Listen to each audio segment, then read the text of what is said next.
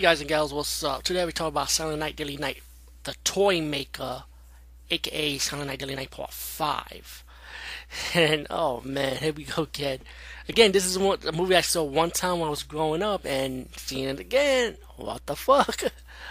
The movie is about this kid, right? Opens his door, picks his present out, and the father caught him. Say, hey, go up to your room. Father opens the present because it was moving, and you get this round Pokemon ball. And this shit came out before Pokemon got created. Was a Pokemon ball. I was like, holy shit. Looking at it now, I can't believe it. They did the Pokeball first. And the father pressed the button, and the evil Santa Claus toy wraps his hands around the father's, like trying to suffocate him. And accidentally he stabbed himself with the fireplace pick, the pick of the, when you pick the wood in the fireplace, tripped by mistake, and then he killed himself by mistake. And the kid been dramatized ever since, and he been quiet, like he doesn't want to talk.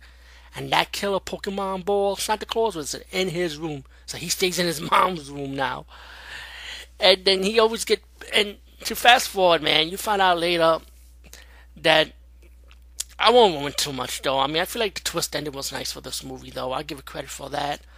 But you know, when the mom's trying to get him a toy, she knows that the toy man has this son. He's strange. He's weird, and he got these killer toys that will kill people, right? But you don't see the killer toys too much because mainly this movie's mainly about this guy, like following like the son and the son's mom, and you realize who he was when as the movie gets progress towards the end, like.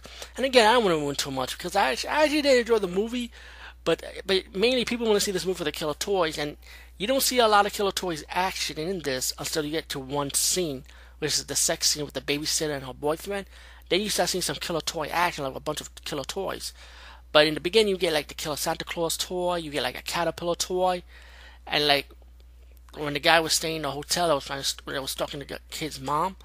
He got a toy that he picked up was a lava woman and decided to give it to the guy so he could stay in the hotel, the manager of the hotel, and the manager decided to take it for his kid. I'll say no kid don't want that shit, man. Trust me, a lava woman, ew, come on. But the lava women are killing the hotel manager. He died. That was like one scene in the movie. Yeah, a little spoiler. Of course, you got the Toymaker's son. That's another time I want to mention that he goes inside the house. He was like being a pervert, wandering around the house, smelling the woman's bra, and then the woman caught the guy come running out the house, and the woman went inside, telling the Toymaker, "I want to, talk to your son while your son was in my house." And there was a story behind the house that hey, the Toymaker and his son used to live in that house, so that's why he was hanging around the house. So the woman of the house decided, let him off the hook for now. And as the movie progresses, the boy has like another gift, and the boy don't want the gift because he knows it's dangerous, pretty much whatever's in it. Um, as the movie progresses, it's really the Toymaker and the son it's really the main villain of the movie. And I don't want to spoil the ending because like I said, I thought the ending had a good twist, because I didn't even expect it, to be honest with you. But Silent Night Deadly Night 5, the Toymaker, I liked it, nothing great or nothing, because if you want to see toy action, like I say, there's only one major toy action, it's like that one scene I mentioned, so I won't spoil that for you. But besides that, it's no Puppet Master, but still an enjoyable watch. Peace, guys, and see you later.